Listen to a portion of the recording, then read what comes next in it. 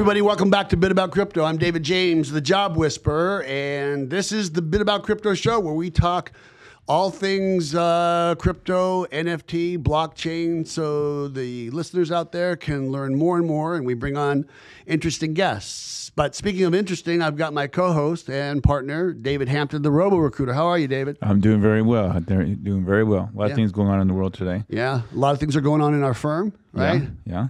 So, and we just want to say thank you to everybody, all the people who actually have heard the podcast and want to be candidates. I appreciate your courage. You know, a lot of you said, hey, I don't know if anyone will hire me. And it's like, that's not true at all, right? Because this crypto space is passion over pedigree, right? And I'm just going to go back to the analogy of Southwest.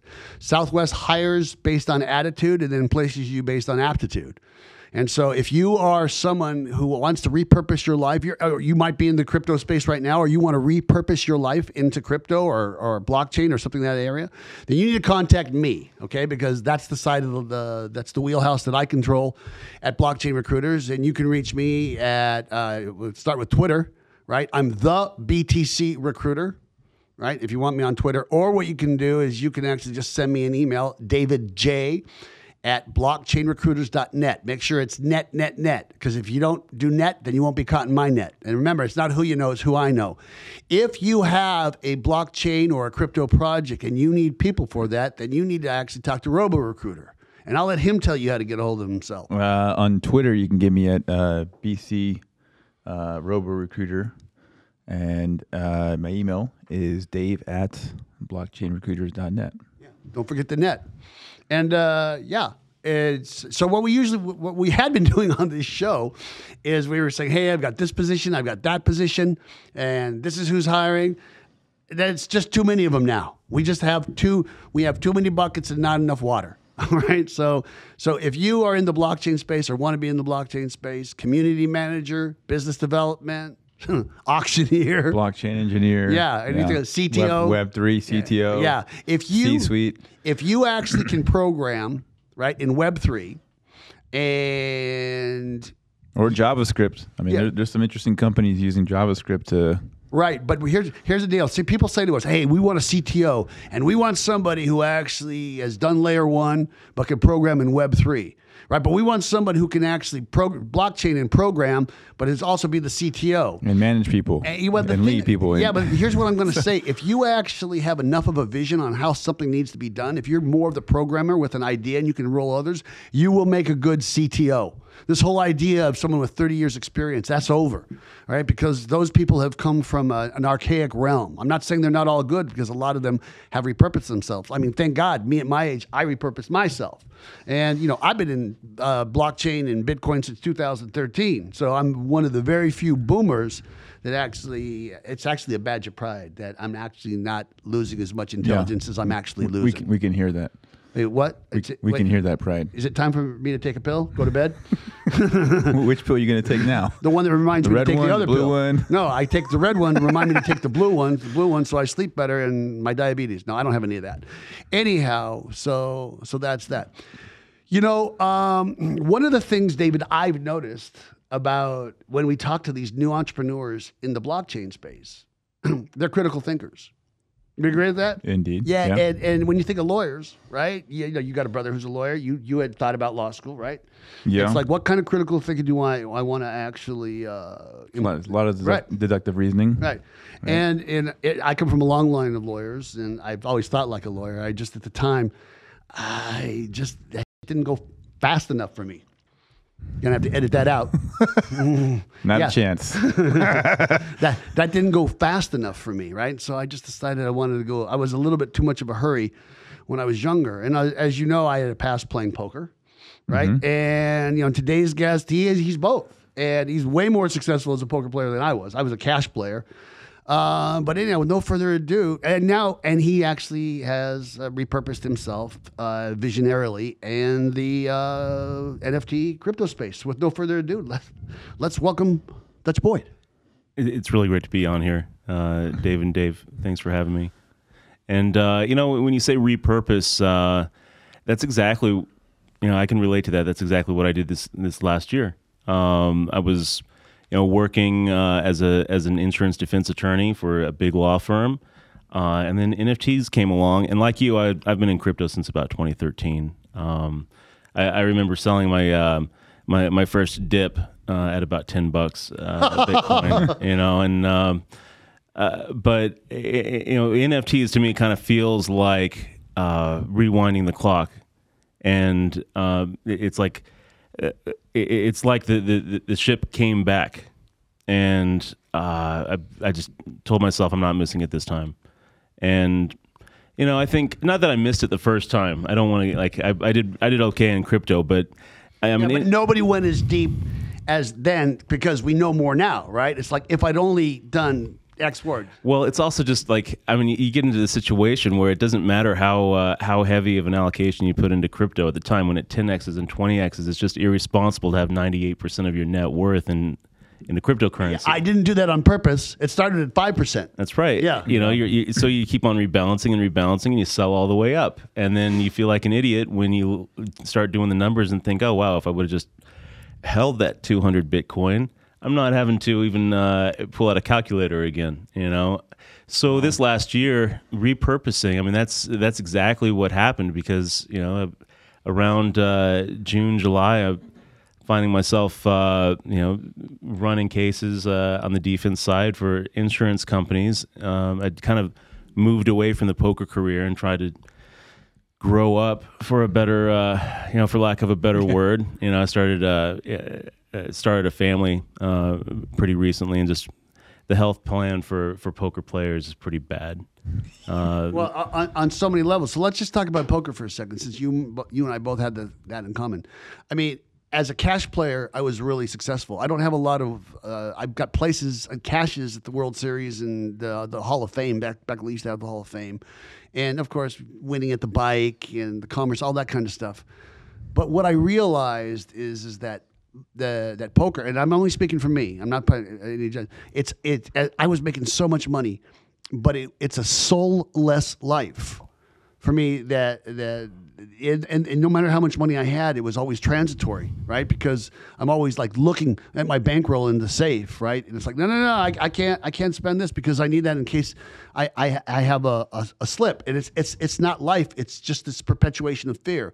And then back then when I was playing, right, in the late 80s and 90s, right? And I tell people I was playing when the big poker tournament was at the Normandy Casino, and the biggest buy-in they had was $500, and I played with Mike Sexton back then. That's how old I go. But you just realize it's now there are people trying to rob you of your cash, and you need to have a gun, and there's a game in Canada, so you need to get a gun in Canada. It's just the insanity that went for me in walking out of the Binion's Horseshoe, realizing I haven't seen sunlight in 3 weeks.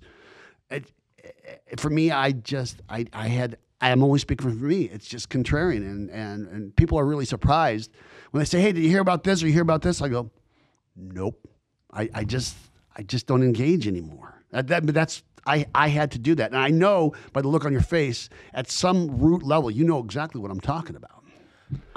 Yeah, maybe not in your life, but you've seen there are others that are slaves to this. So David, what you just described hits pretty close to home. There's definitely a difference when you look at poker players.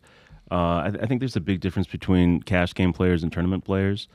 Between the two, they both kind of turn into a grind. They both completely ruin you for money. The money's better for cash games. Cash game specialists. It's also a lot more stable. But I think that one of the big differences is where the money comes from, right? With cash game players, you're always just looking for easy spots where you can maximize your EV, maximize your hourly rate, and you find a good game, you never leave. If you find the one guy who's going to just keep on dumping and dumping and dumping, you live there. You just want to sit to the left of him. Exactly. I'll take that seat when it comes open. And there's room for a lot of guys like that here in Vegas on the Strip, because this Strip, is just Las Vegas is a beautiful town with just basically a conveyor belt of fresh tourist money, and a lot of it ends up right there at the 2-5 at the Bellagio or the Wynn, and it's not that hard to train yourself to be able to walk into a poker room, look at a 2-5 game, recognize who you don't know, look at a Rolex on a 1-3 or 2-5 player and say, this is the spot. Lots of, just like some alpha for poker players looking for a game. Learn from 20 years doing it. You look for the loud games. You look for you look for alcohol on the table. You look for expensive watches. Can I get an amen? Amen. And you don't challenge yourself as a cash game player. You look for the easy spot. You're not trying to prove to the world anything. You're just trying to make more than you could in a normal grind. And one thing I know he knows this. You're looking for lots of calls, right? You're looking for like 5 people in, right, on the flop, even with the raise. Absolutely. Yeah, Absolutely. So that's more important than any of those other things. Those other things help. And anytime somebody complains about hands like aces getting cracked and it being a bad game because everybody calls you, how can you win with aces when you have 5 people calling you pre-flop? It's like, okay, this is the game to be in because this guy just fundamentally misses the point. I'll take my chances. And like one thing that kind of helps as a poker player, because I was doing it for 20 years, and one thing that really kind of helps is realizing that when you win a hand with aces, you're actually running above expectation. You're the one getting lucky. Correct. Unless your head's up. Even when your head's up. Yeah, it's 80% that you'll win heads up. That's right. But so when you win and you get 100% of the pot, you're getting luckier than you're supposed to be because you're only supposed to be getting 80% of it. That's right. And I think that... So the money line is like 125. If you think about, I never got into I never degened into the sports side of things. So that the like equating percentages to like odds just doesn't come. All sports is a red and black flop. That's all sports are. It's a red and black flop, right? And you've just talked, but I think we're talking above our audience now. But go ahead. So poker kind of ruins you for money. It's really hard to go from the relatively easy money of sitting down at a poker table and the hours just kind of melt away. But also one of the things I noticed, and this was for me, and I believe for me in my hustle, and I'm glad it happened, TV killed it for me, right? Because these people start knowing who you are, and it doesn't help, right? Then people start gunning after you, and I know you can speak to this, but I looked around and I saw the people that were dominating this were in their 30s and 40s. Right, you got you got some people like the Tom McAvoys of the world, and who it's et cetera, et cetera. They're tried and true, but they're the exception, not the rule. But I learned that there are bold poker players and there are old poker players, but there are no old bold poker players. Very few. You can count them on one hand. Yeah. So cash games versus tournaments. You got the tournament poker players who are.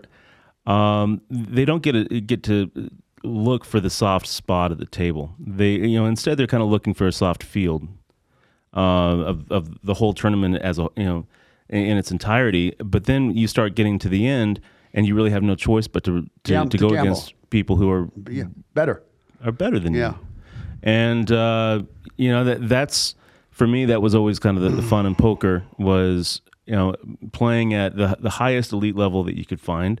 And playing against people who, school you from time to time. And, I liked poker quite a bit. It was tournament poker was really good when I started getting in. The television, the televised hole cards and everything had just started. ESPN just started bringing in the cameras. In my first World Series of Poker main event, I went really deep, and that was the 2003 Moneymaker year. Yeah, let's talk about that. So I was sharing with my partner about this. I said I was kind of close to Mansour Matulabi, right? I don't know if he's still on the Sugar. Do you ever see him Mansour around anymore? I've never seen him. Okay, but you know who he is. Right? Yes. Yeah, okay. And for your audience, he was one of the WSOP main event champions. Yeah, I think in 94, about that area. Sounds about right. Yeah. And he said to me, he said, the key is you got to get lucky, right? And when I think of Chris Moneymaker, and I'm not trying to throw any shade, or even Kevin McBride, who lost to Scotty, right?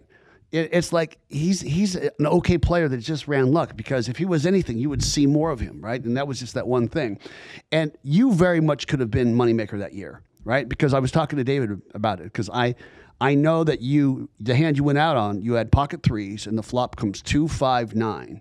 Or he has pocket threes, and the flop comes 2-5-9. He checks, and then you move all in. It's like, how can you make that call? You had king queen is what David said. Yeah. That's right. Yeah, I even back to that. It's like, how can you make that call? I mean, I guess it's just. I feel for you, brother, because you're not supposed to make that call. Well, it was the right call. You know, It certainly was. Now, wasn't it? And I think about that hand a lot. Well, that's the, You know? so for our audience. That's the thing about the World Series of Poker, the main event for poker players. If you actually get busted out of that tournament, which everybody does except for one, if you bust out of that tournament, you have an entire year to think about it. Now, this is before they've had the whole SOW, the World Poker Tour, and all these things. But it's like, and actually Jennifer Harmon, she's the one who said it to me. She says that tournament is the one where you actually have the whole year to think about what you did wrong. And as you were talking about. As a lawyer, you're starting to think about, well, why am I doing this and why am I doing that? Wisdom doesn't come from easy things. Wisdom comes from these pains. And I've always said this: if you want to know who the best bomb maker is, look for the guy who's missing a few fingers. Right? That's the guy to ask how to make a bomb. Him, not the guy with the manicure. Right? That's an interesting way of looking at it. I don't know a lot about bomb making, but I agree. I mean, like, you don't really know somebody, including yourself, until you've met success, failure, and time. And you definitely learn a lot more from the failures. You know, the nice thing about winning a tournament is you don't have to think about what you did wrong. You don't have to think about the times you got lucky. And no, you didn't get lucky. You played well. Right. No. But you understand. We've all no. I was feeling it. We've all had that. Well, that's what's interesting about poker, right? And that's you've always made this analogy about poker and recruiting. Like, I mean, in recruiting, like you feel like the person should take it, and all of a sudden the candidate says, I'm not going to take it, and you're like, what? And I can relate, because you made the right call based on the numbers and everything. I understand it, conceptually, but I mean I don't really play, but you made the right call based on everything you knew of the data, right? And well, what I would say is I made the decision that felt right at the time. You know, specifically with Moneymaker, I mean, I made the wrong call. I underestimated him. I looked at this guy and thought, there's no way. We're 16, 15 left in the WSOP main event. There's no way he's going to call off his whole stack with what I think he has, which is a small pocket pair or ace five or ace five. You know, there's no way he's going to call off his whole stack and go back to Tennessee, you know, and go back to his accounting job and say that was my shot, and that's how I went out. I really kind of underestimated him, you know, because when I looked at him, I thought, okay, this guy is just going to try to ladder up. He's looking at $1 million for third place, and $1.5 million for second, or whatever it is. Which is life-changing for him at the time. It's life-changing for everybody. You know, the money jumps at that point, you know, they're fortunes, you know, they're life savings for the difference between 9th and 8th, you know, and, you know, you look around the room and you see real legends. I mean, Phil Ivey was right there with us, and David Singer, and Amir Vahidi, and Sammy Farah, and like real solid players, you know, who already had built a reputation. I mean, everyone already knew Phil Ivey was the best, you know. So I looked at Moneymaker and I underestimated him. I thought, there's no way he's going to put his whole tournament life on the line here and then go back with a quaint little story about how some nobody knocked him out of the WSOP. He's going to fold, and he's going to ladder up, and he's going to go out in 5th or 6th place. And his life is going to change, because he's going to have... Well, that's what I'd have done, but then I think about it differently. But I do want to say this, that and there's a reason I act, and I'm glad this conversation is going so organic as it has, but there's a reason that as far as recruiting in poker, right? Recruiting, the key to poker is good starting hands. And when someone says, hey, what's it take to get good at poker? I said, learn how to fold. And that's all the advice I get them.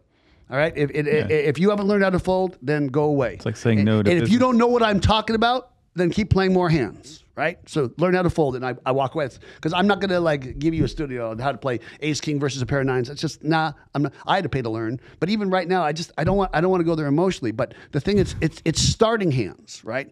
Starting hands with candidates, right? Candidates and clients. And that's why as we repurpose ourselves, the recruiting firm, we say no a lot. Right. Right. And I explained this to John Orlando. I said the key to winning at the tournament that Dutch is talking about, most players are looking for reasons to play, right? You need to be looking for reasons not to play. It needs to be really, really boring. Right. But with that actually having been said, you take starting hands and candidates. This is a good candidate, good attitude, good willingness, good skills. And it's like you got aces and also you got 5 callers. All of a sudden there's king, king, queen, queen, right? That starting hand is no longer good. So when the candidate's attitude changes, when like the wife isn't signing on for it or they've got another offer, then walk you away. fold. You just walk away. Learn to fold. Yep. Right. And but the thing about it is poker players, real analytical, right? Because they're thinking about what is the price I'm getting for this risk. And that's the same thing as it relates to crypto. And I would love talking to you. We could go on and on about poker. You're just so engaging, right? But it's just people, they ask me, hey, did I know you? And it's like, no, but I knew of you.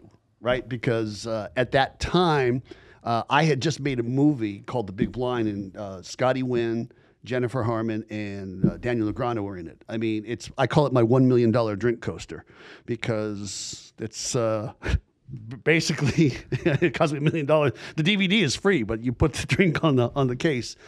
So, but my exit had come right when you were actually showing up for that. But so, talk about the analytical way that someone looks at poker, starting hands, like projects, and you saw crypto. So poker really does get you ready for crypto. How so? There's a lot of things about the poker mindset that you can, that kind of is just perfectly tailored for crypto and NFT trading, I would say specifically. One thing, the swings. Any poker player. Talk about the swings, please. Any poker player, especially tournament poker players, understand that at some point in your career you get divorced from money, and you look at a 5 or even 6-figure downswing or upswing, and you don't feel it the same way anymore. A big part of being successful in poker is removing yourself from results. You have to look at it as expected value.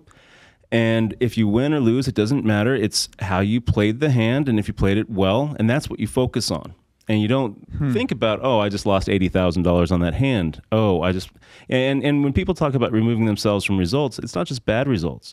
You also, to be successful in poker, you have to remove yourself from the positive results. And this is a tougher thing to do. Chirping chips. It's a tougher thing to exactly. Tell them about chirping chips. That's like you've always said this. Recruiting is the highest of the high and lowest of the lows. So what you're talking about is what you're describing to me is what that is. Like you can't. Like you win big, all right. You lose big, all right. Let's stay right here, kind of thing. In poker, we have something that we call tilt. And everybody looks at tilt as, that's what happens when you're losing. But it's also what happens when you're winning. It's also what happens when things are going really well. You have a $450,000 tournament score, and you think, now I don't have to work for 2 years. But it doesn't work that way. After a while, you realize that you can't look at results. Part of divorcing yourself from that is divorcing yourself from the big wins, just like the big losses. Mm-hmm. And it's you just kind of look at it as an entirety. Well, just for the audience, I want everybody to know that I've never lost with aces, and I've never been on tilt. But I'm trying to understand this concept you're speaking of. So, you've been running really good. You've probably never lost a dime in crypto either on some crappy meme coin or. Nope, I've always bought low and sold high. I'm amazing. That's why we tune in, So keep going, Dutch. I love you. That mindset gets you ready. You can pull out your CoinMarketCap app, and you can see. Recently, this week has just been a bloodbath. And I think people who are kind of in a normal, maybe healthy mental framework for most of life, they're going to look at something like that and see, a year's salary down the drain in one day, and it's just going to crush them. They're going to flee. They're going to get out, or they're going to look at a huge upswing, more than they made in the last couple of months, and they're going to think, I can quit my job, And poker gets you divorced from the reality of the money and the reality of life sometimes. We got to talk about this. Absolutely. Yeah. For one thing, you stop looking at money as having Poker, you start developing unhealthy attitudes towards money. You stop looking at it in terms of what it can buy. And Like giving the gal at the cage $100. Absolutely. It's a tool, and then and it means nothing. And then you also start, in a weird way, kind of merging your self worth with your bankroll. Yes. And so it becomes like a tool for self-validation, but not. You stop thinking about what it can actually buy, because if you do, you won't behave that way. Yeah. So it's a tool to increase in stakes, and it's a way to measure how you're doing, and that's as counterintuitive and I would actually argue unhealthy of an attitude that is towards money. It lends itself really well to trading crypto, trading NFTs, and the other thing about NFTs specifically that I think works really well with tournament poker is with tournament poker you have a lot of misses for every one really good score. As a tournament poker player, it's not like cash games, because cash games... It's like being a baseball player that's got a 4% batting average. Yeah, pretty much. If you're Hall of Fame, remember Hall of Fame is 1 out of 3. Yeah, but we're talking poker. You're a mad money winner if you're like cash 4% of the time. I think in the money higher. percentage, is going to be about 20% for a real solid winning tournament. When I was compared to baseball, I was taking like the third. Like 33% is Hall of Fame for baseball, so it's got to be 4% for. But with tournament poker, in the money just means you get your money back. Most of the time, yes, good especially point. with the deeper fields, which is what you're generally playing as a tournament pro, because those are the softer fields. You're looking at a very small percent, sometimes sub 1%, that you'll actually win. Yeah, the yield is it's a low return, right? That's what you're saying. It's a low yielding return. I would say like high variance. Yeah, it depends.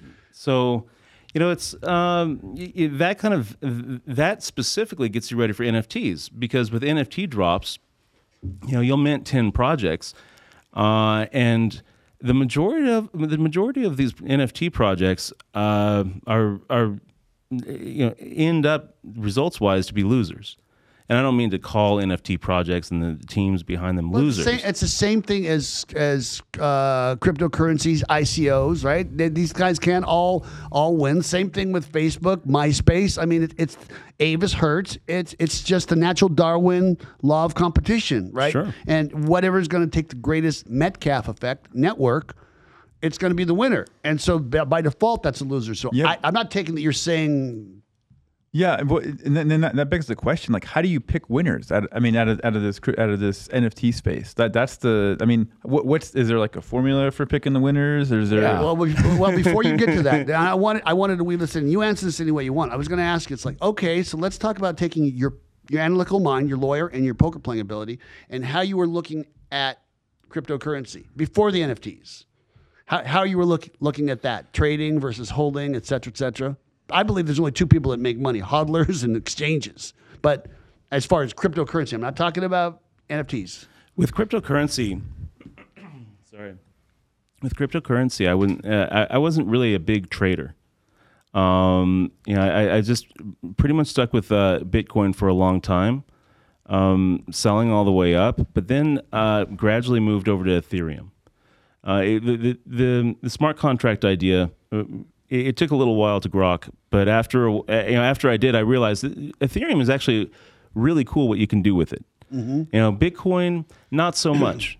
Bitcoin, what can you do with it? It started out as a way to permissionlessly transfer value, but now it's not. Now it's become a way to store value, and that's a big distinction. You can't send your buddy $5 in Bitcoin anymore.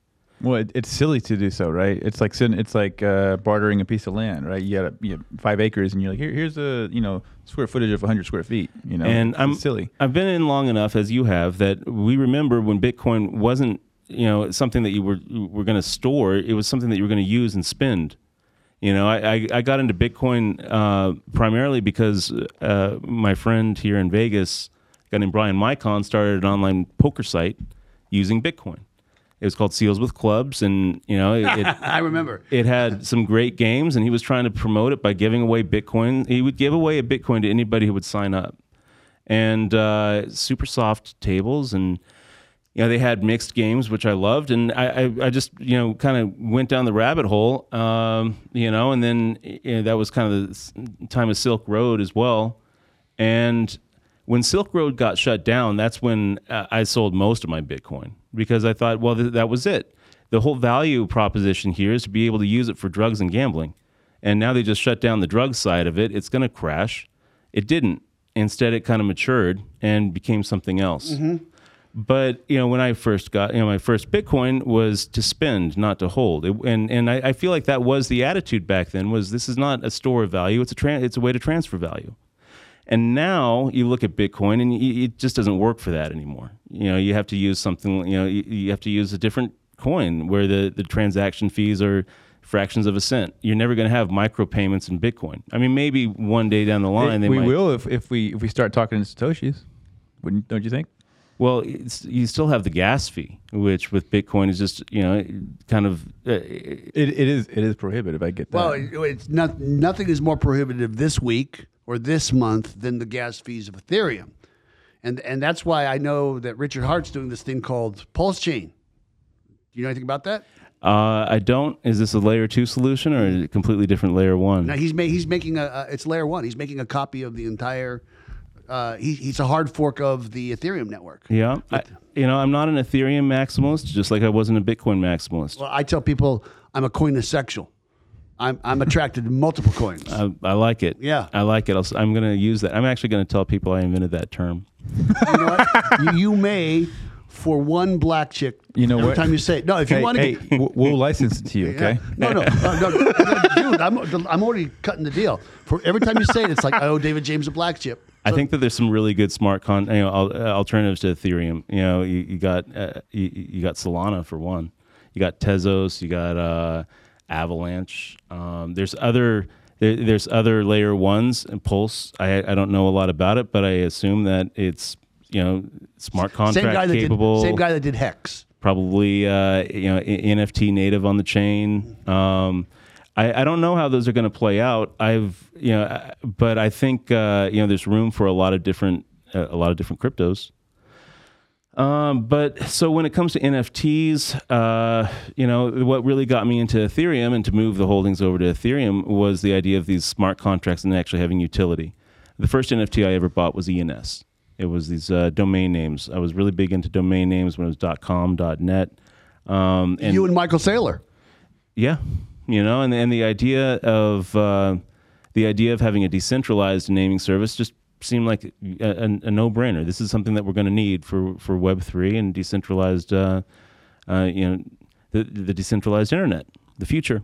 So I picked up a whole bunch of them, and those are NFTs. I don't think that they were the first NFTs, but they were close. Kind of like Unstoppable Domains. Yeah, I mean, Unstoppable Domains was basically a fork of ENS and a centralized fork. A centralized fork. Touche. But there's a lot of benefits that Unstoppable Domains has over ENS. I mean, for one, you never with ENS, it's like the .coms where you never actually own it. You're always just renewing it. I want to divert the conversation to two things. I want your strategy for buying, picking NFTs as it relates to poker. And of course, I don't want to run out of runway here without talking about your project. No, we got plenty. So let's go back to, I'm sorry, my enthusiasm is getting the best of me. So that never happens. Yeah. Usually Dave does all the talking. ENS is what really got me into NFTs, okay. Because ENS is an ERC 721 NFT. It was one of the first ones, but I do think punks were Actually, I don't even think punks were in ERC 721, but we're kind of getting into the weeds there, and no one cares, But they were giving away punks, and they were giving away ENS names, and I chose ENS names over punks, and I didn't get the whole idea of why would you want a JPEG. Why would you want to do that? Right. I was still in the. I don't get it either. Like that's the thing is I get it now. Well, tell the audience. School David. I will. I'm glad that we had this conversation. Yeah, that's my goal right is there. to convert you, convert you into an NFT believer, because it took me a long time to get it. I understood NFTs as far as utility goes, and the ENS, that was utility. When you could register. Which I did. When it really sunk in was when I registered highscore.eth. And I wrote a 1-page React app for tic-tac-toe and deployed it on the IPFS. And there it was. You could connect to it with the Brave browser, a website where you could go and play tic-tac-toe. And I realized no one can take this down. I mean, that's amazing. It's amazing. And coming from a poker background where my whole livelihood was just erased overnight when there was, when some politicians decided, you know what, maybe we shouldn't let people play online poker. You know, they took down the sites overnight, and one day I didn't have to worry about money, and the next day I was basically flat out of broke. a job. Right. And your money was confiscated temporarily. Yeah, and it completely affected the industry. And I realized then that, you know, there's a need for permissionless currency. You know, I mean, that's one of the things that got me attracted to Bitcoin. Right. But it also made me realize there's a need for a censorship-proof or at least resistant internet structure. And that's what ENS is. I had high score up there, and yeah, it was just a tic-tac-toe game, but nobody could take it down. And that was just like, wow, this is really interesting because it doesn't have to be a tic-tac-toe. This could be a sports book. You know, I could have used sportsbook.eth and popped up a peer-to-peer sports betting exchange, and no one would be able to just take it down from the domain level. No one could take it down from the hosting level because it's on IPFS. It's not hosted anywhere. And that's when I really started seeing the utility of these NFTs and kind of the future of decentralization, what it really means. And it's a little bit troubling too. I mean, like, you know, we don't really want to live in a world where you can go to assassinate.eth, you know, or have like a murder DAO. Yeah. You know, there's lots of bad. And you find your name down there, like there's 7 contracts for your death. Yeah, you know, and like there's a lot of bad stuff on the internet that should be taken down. I don't see the idea as bad now that I'm thinking about it. No. But I mean, like, you know, for better or worse, when you look at crypto and you look at, you know, the origins of what we're doing here, it was created by these types of ultra libertarians who, you know, crypto anarchists who, you know, are looking for a way to make sure that China can't take down Google.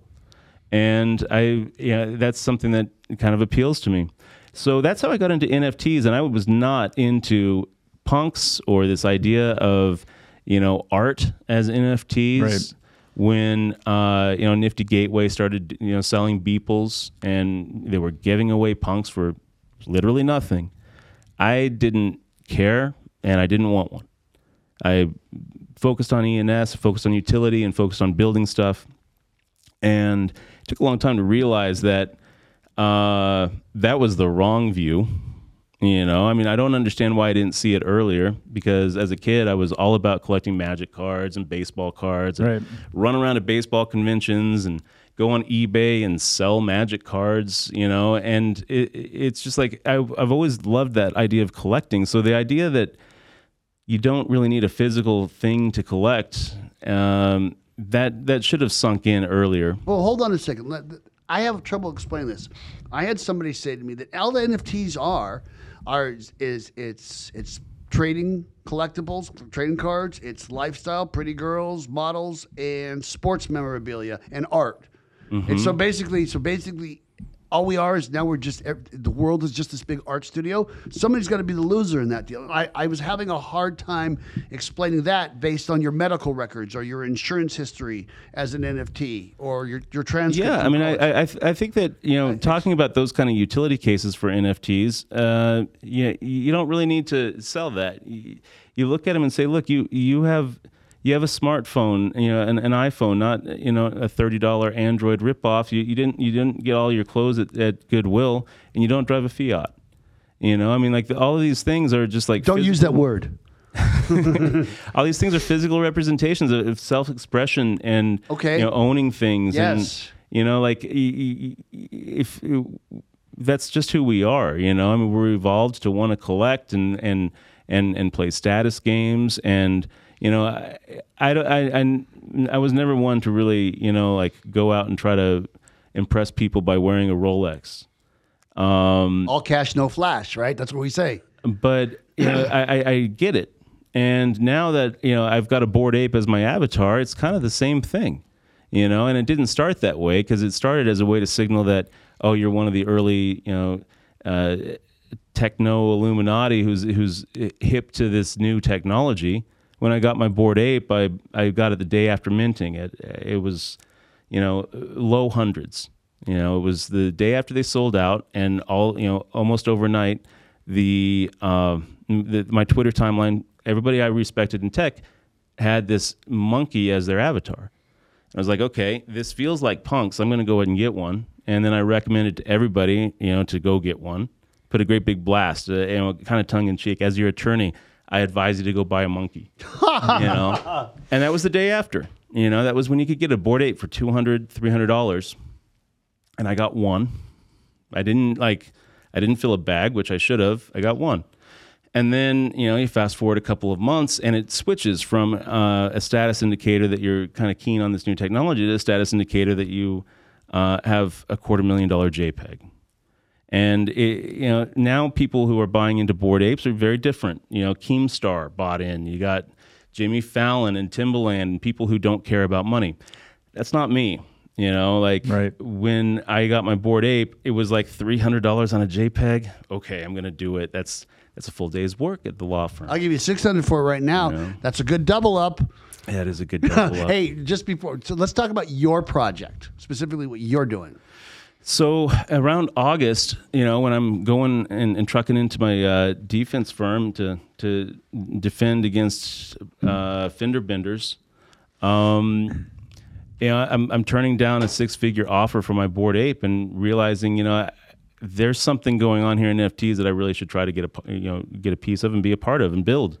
I've always liked the idea of building stuff, and when NFTs really clicked for me with the JPEGs and understanding how a JPEG can really have the value it brings is when I bought the Bored Ape, and I went to Discord and I connected with the Collabland bot where it reached into my wallet. It said, "Yep, you have one of these. Now all these channels are available to you." And I was like, "Wow, this isn't a JPEG. This is like a membership to a club."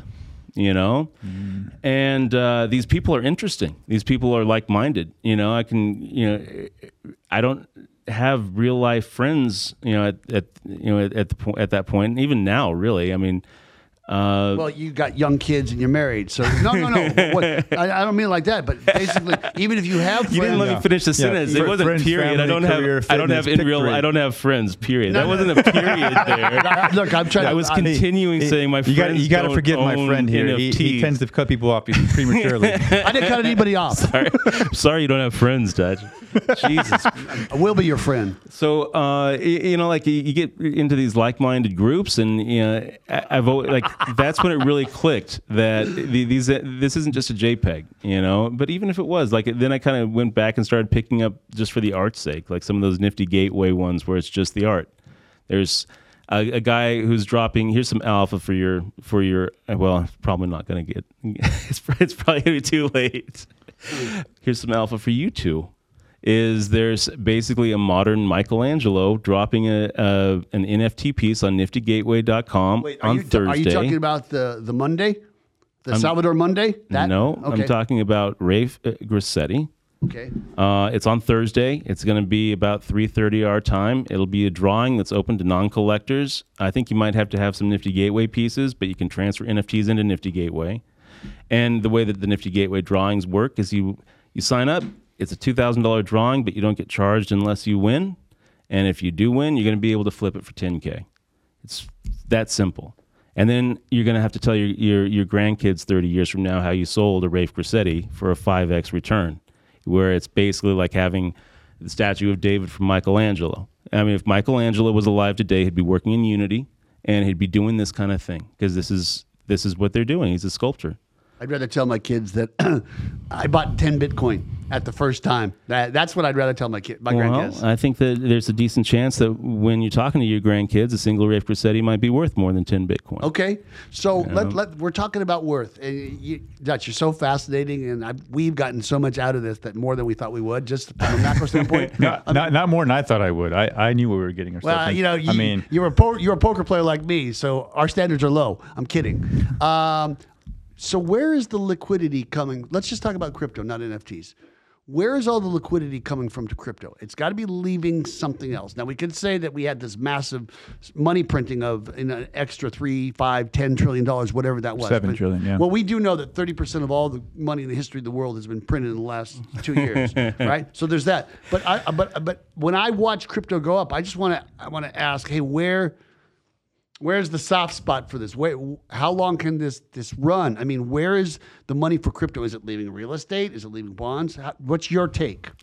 I mean, it's a really good question. I think that what it is ultimately is it's just a conversion of man hours. That's all it is. Okay. That's where it's coming from. Is you spend 200 hours researching crypto.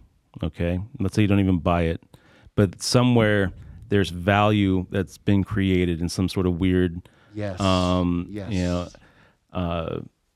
abstract kind of way. Money is imaginary, and the value that we put on anything is largely just a fiction. That's a social construct between us.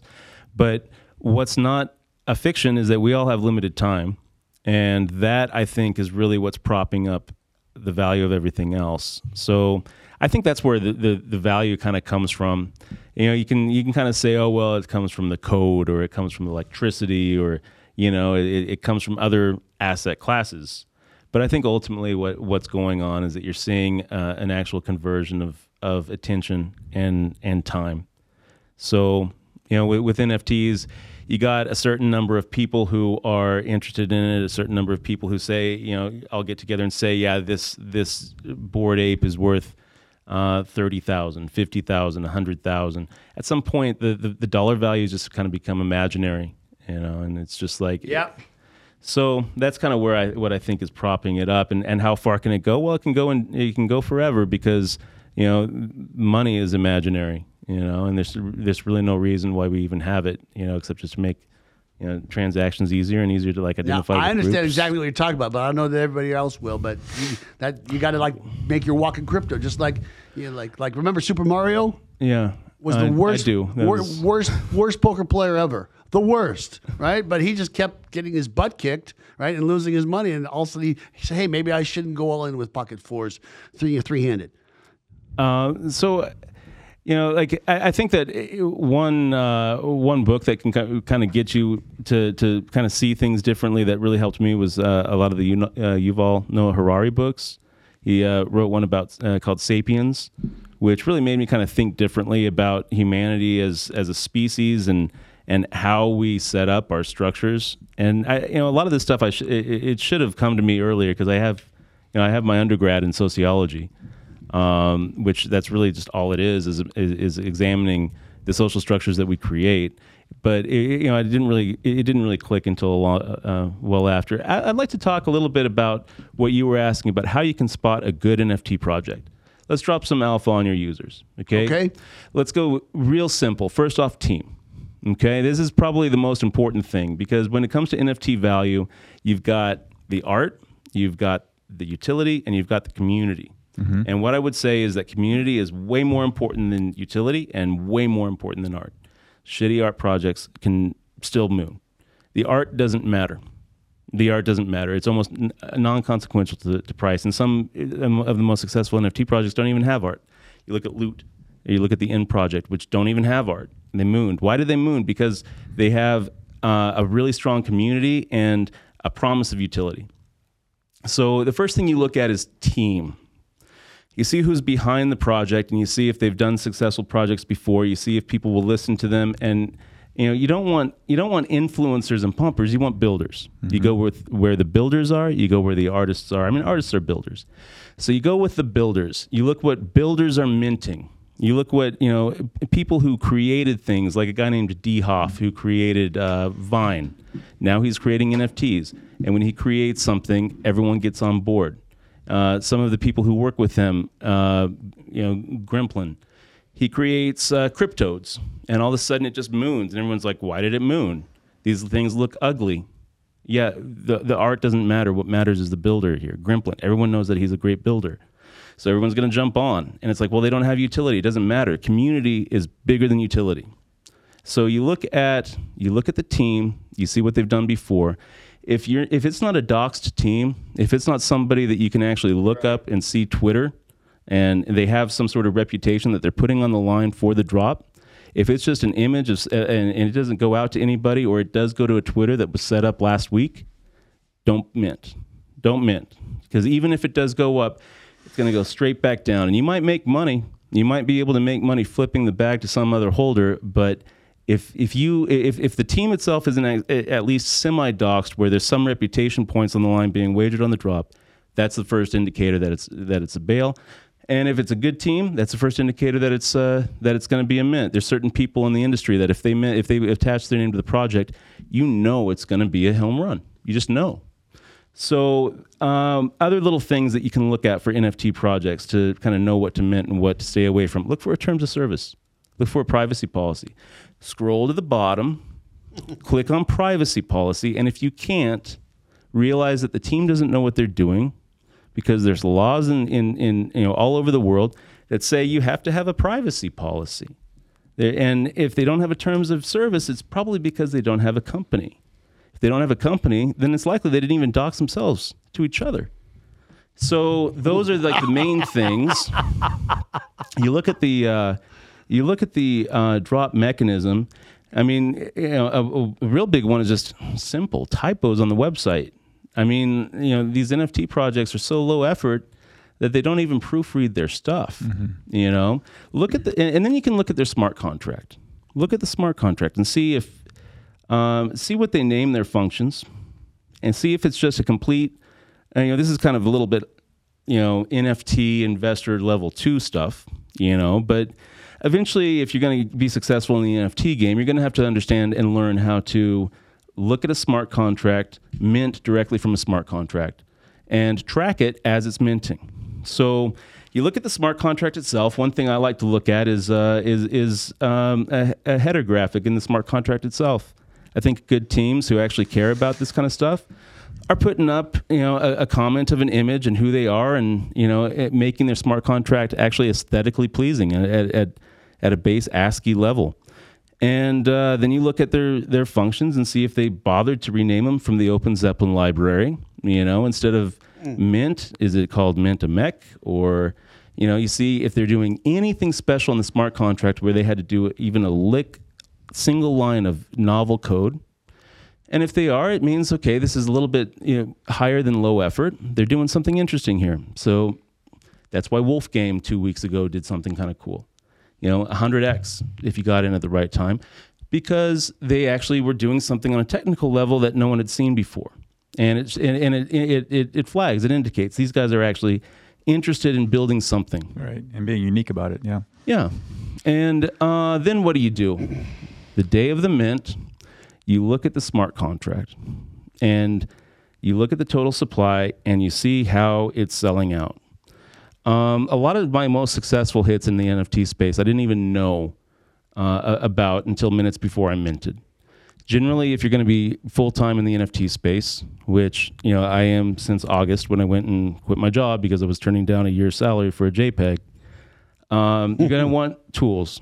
So I use IC Tools, Nansen.ai, and they track all the successful wallets, so you can see if Pranksy or Jimmy ETH is minting something. If Zeneca is minting something, you can go ahead and back run their trades. Sometimes you can kind of mid run their trades because you get in right when they're getting in. Recently, just 2 days ago, Pranksy picked up a whole bunch of art blocks, a project called, I think, Gazers. And that art blocks curated went sky high after he did it. It went from a floor of 1 ETH to 3, just because he picked up 20 or 30 of them. So you want to track those kind of wallets and kind of go with where the successful people are going, because at some level, these NFTs become valuable when people collect them. If the right people collect them, they become valuable. Yeah, it's funny because we got the reverse on that. We've got another guest who's going to be on next week, and they actually got the Kobe Bryant Mamba watch. Right, and they're making that into an NFT. One of three. Yeah, one of three. So that's the exact opposite. That's the collector of the NFT. Anyhow, Dutch, I just want to, before we run out of time, do you want to plug your project and how people can get a hold of you? Yeah, so the NFT project that I'm doing now is called Mech Arcade. It's at mecharcade.com. We found some really great art. Me and a a guy I do a lot of trading with, a guy named Steve Dolly. I think you're going to have him on the podcast later on. Yeah. And so he was, when I tweeted that about, as your attorney, go buy a monkey, he actually took me up on it, and he bought like 10 of them. So I'm a little salty to see him, seeing that he's paying off his mortgage with my picks, but he's somebody that I really have I was friends with before this crazy crypto stuff, and I'm now we every day we were talking to each other about trading ideas and trading together and minting at the same time and doing really well. And we were saying, look, we should just do an NFT project. We understand the space and we can build some really cool things long term. There's no reason why we shouldn't. We should actually build something here. So we were on the lookout for some good art to kind of base it on. We found this. We found it in the form of the Mech Arcade mechs. A couple of Brazilian students. Two brothers put out these mech NFTs on OpenSea. They didn't really get traction, but we loved the art. We bought out the lot. Then we reached out and asked if they wanted to kind of set up this company with us. They did, and we made them full partners in this Wyoming LLC and started putting together the Solidity code. I knew some devs that could do kind of build a 10,000 generative project out of this IP. And the plan really is to, where I think that the NFT space is going to be going hard in the next few years is gaming. The plan with the Mech Arcade is to basically lean into NFTs in gaming. We're building them for interoperability. So they've got stats and full 3D assets that you can port into other gaming experiences, full commercial rights. And then we're trying to build our own, game implementations for using them, including some tokenomics, play to earn kind of stuff. And coming from a professional poker background, I love poker, but I'm really a gamer at heart. If you could play Hearthstone or Magic the Gathering and make millions of dollars in the championships, that's where I would have been playing. Poker is a fun game, but there's better games. And I look back at all the time spent on games like World of Warcraft, Call of Duty, Rust. My Steam library is filled with skins. My Warcraft bank is filled with tabs of just lost value, where I've put in thousands and thousands of man hours and can't take it with me. Right. And NFTs are changing that. They're changing that. I don't think people are going to be willing to put in substantial amounts of time in a game anymore in the future without being able to take value that they build. No, it's bringing tangible value to energy and storage of energy. Yeah. And I think that where we are is attention is the scarce, is what's scarce, and people are going to get paid for their attention. And you're going to look at these gaming environments where it's not play to earn at the expense of other people who are putting money in. It's play to earn because the game actually serves a purpose itself that you don't quite see. Crypto's kind of cool like that. I think what we're going to see in the future is people are going to load up kind of their World of Warcraft, and while they're sitting there running around in Orgrimmar, their graphics card is mining crypto, and their hard disk is connected to things like Filecoin and SIA, and they're mining Golem by contributing to some SETI project, and they don't even know it. They don't even know that they're providing real value to partners of this gaming experience. They're just enjoying the game. Kind of like the bees don't know that they're actually moving pollen from each flower to flower. That's right. Same kind of thing. Dutch Boyd, I want to go on. I would just catch part two. Catch part two, everybody. David, thanks for having me on the show. Dave, I really appreciate it. I appreciate you guys' time. I appreciate you guys' audience, and definitely check out mecharcade.com. Yeah. I think that we're going to be building something pretty cool. And even if you don't mint, just join our Discord, because me and my partner Steve, we have alpha calls every day where we talk about how you can make a lot of money in NFTs. And we both quit our jobs this year focusing on this full time. I've lost count of how many 5-figure days we've had. And for those of you who are actually listening on Spotify or Apple and not watching the YouTube, I will put the Mech Arcade address in the description, so you can actually get that when you stop driving. Anyhow, Dutch Boyd, Really, Dutch Boyd is the only guest we've ever had that has actually been online and then on Zoom and then decided, you know something? He's local. Yeah, I he's live coming in. 6 I'm blocks coming from in. here, so he got off the Zoom call and physically he brought his butt here, and it's really great. I'm glad you did, Travis, our producer. Thank you so much. Give us the raw. Okay. And that's Sticky Paws Studios. Of course, I can't do it without my co-host, my partner, Dave Hampton, Robo Recruiter. Thank you much. Eternally grateful. And as everybody knows, I'm David James, the Job Whisperer. And remember, everybody, get whisper.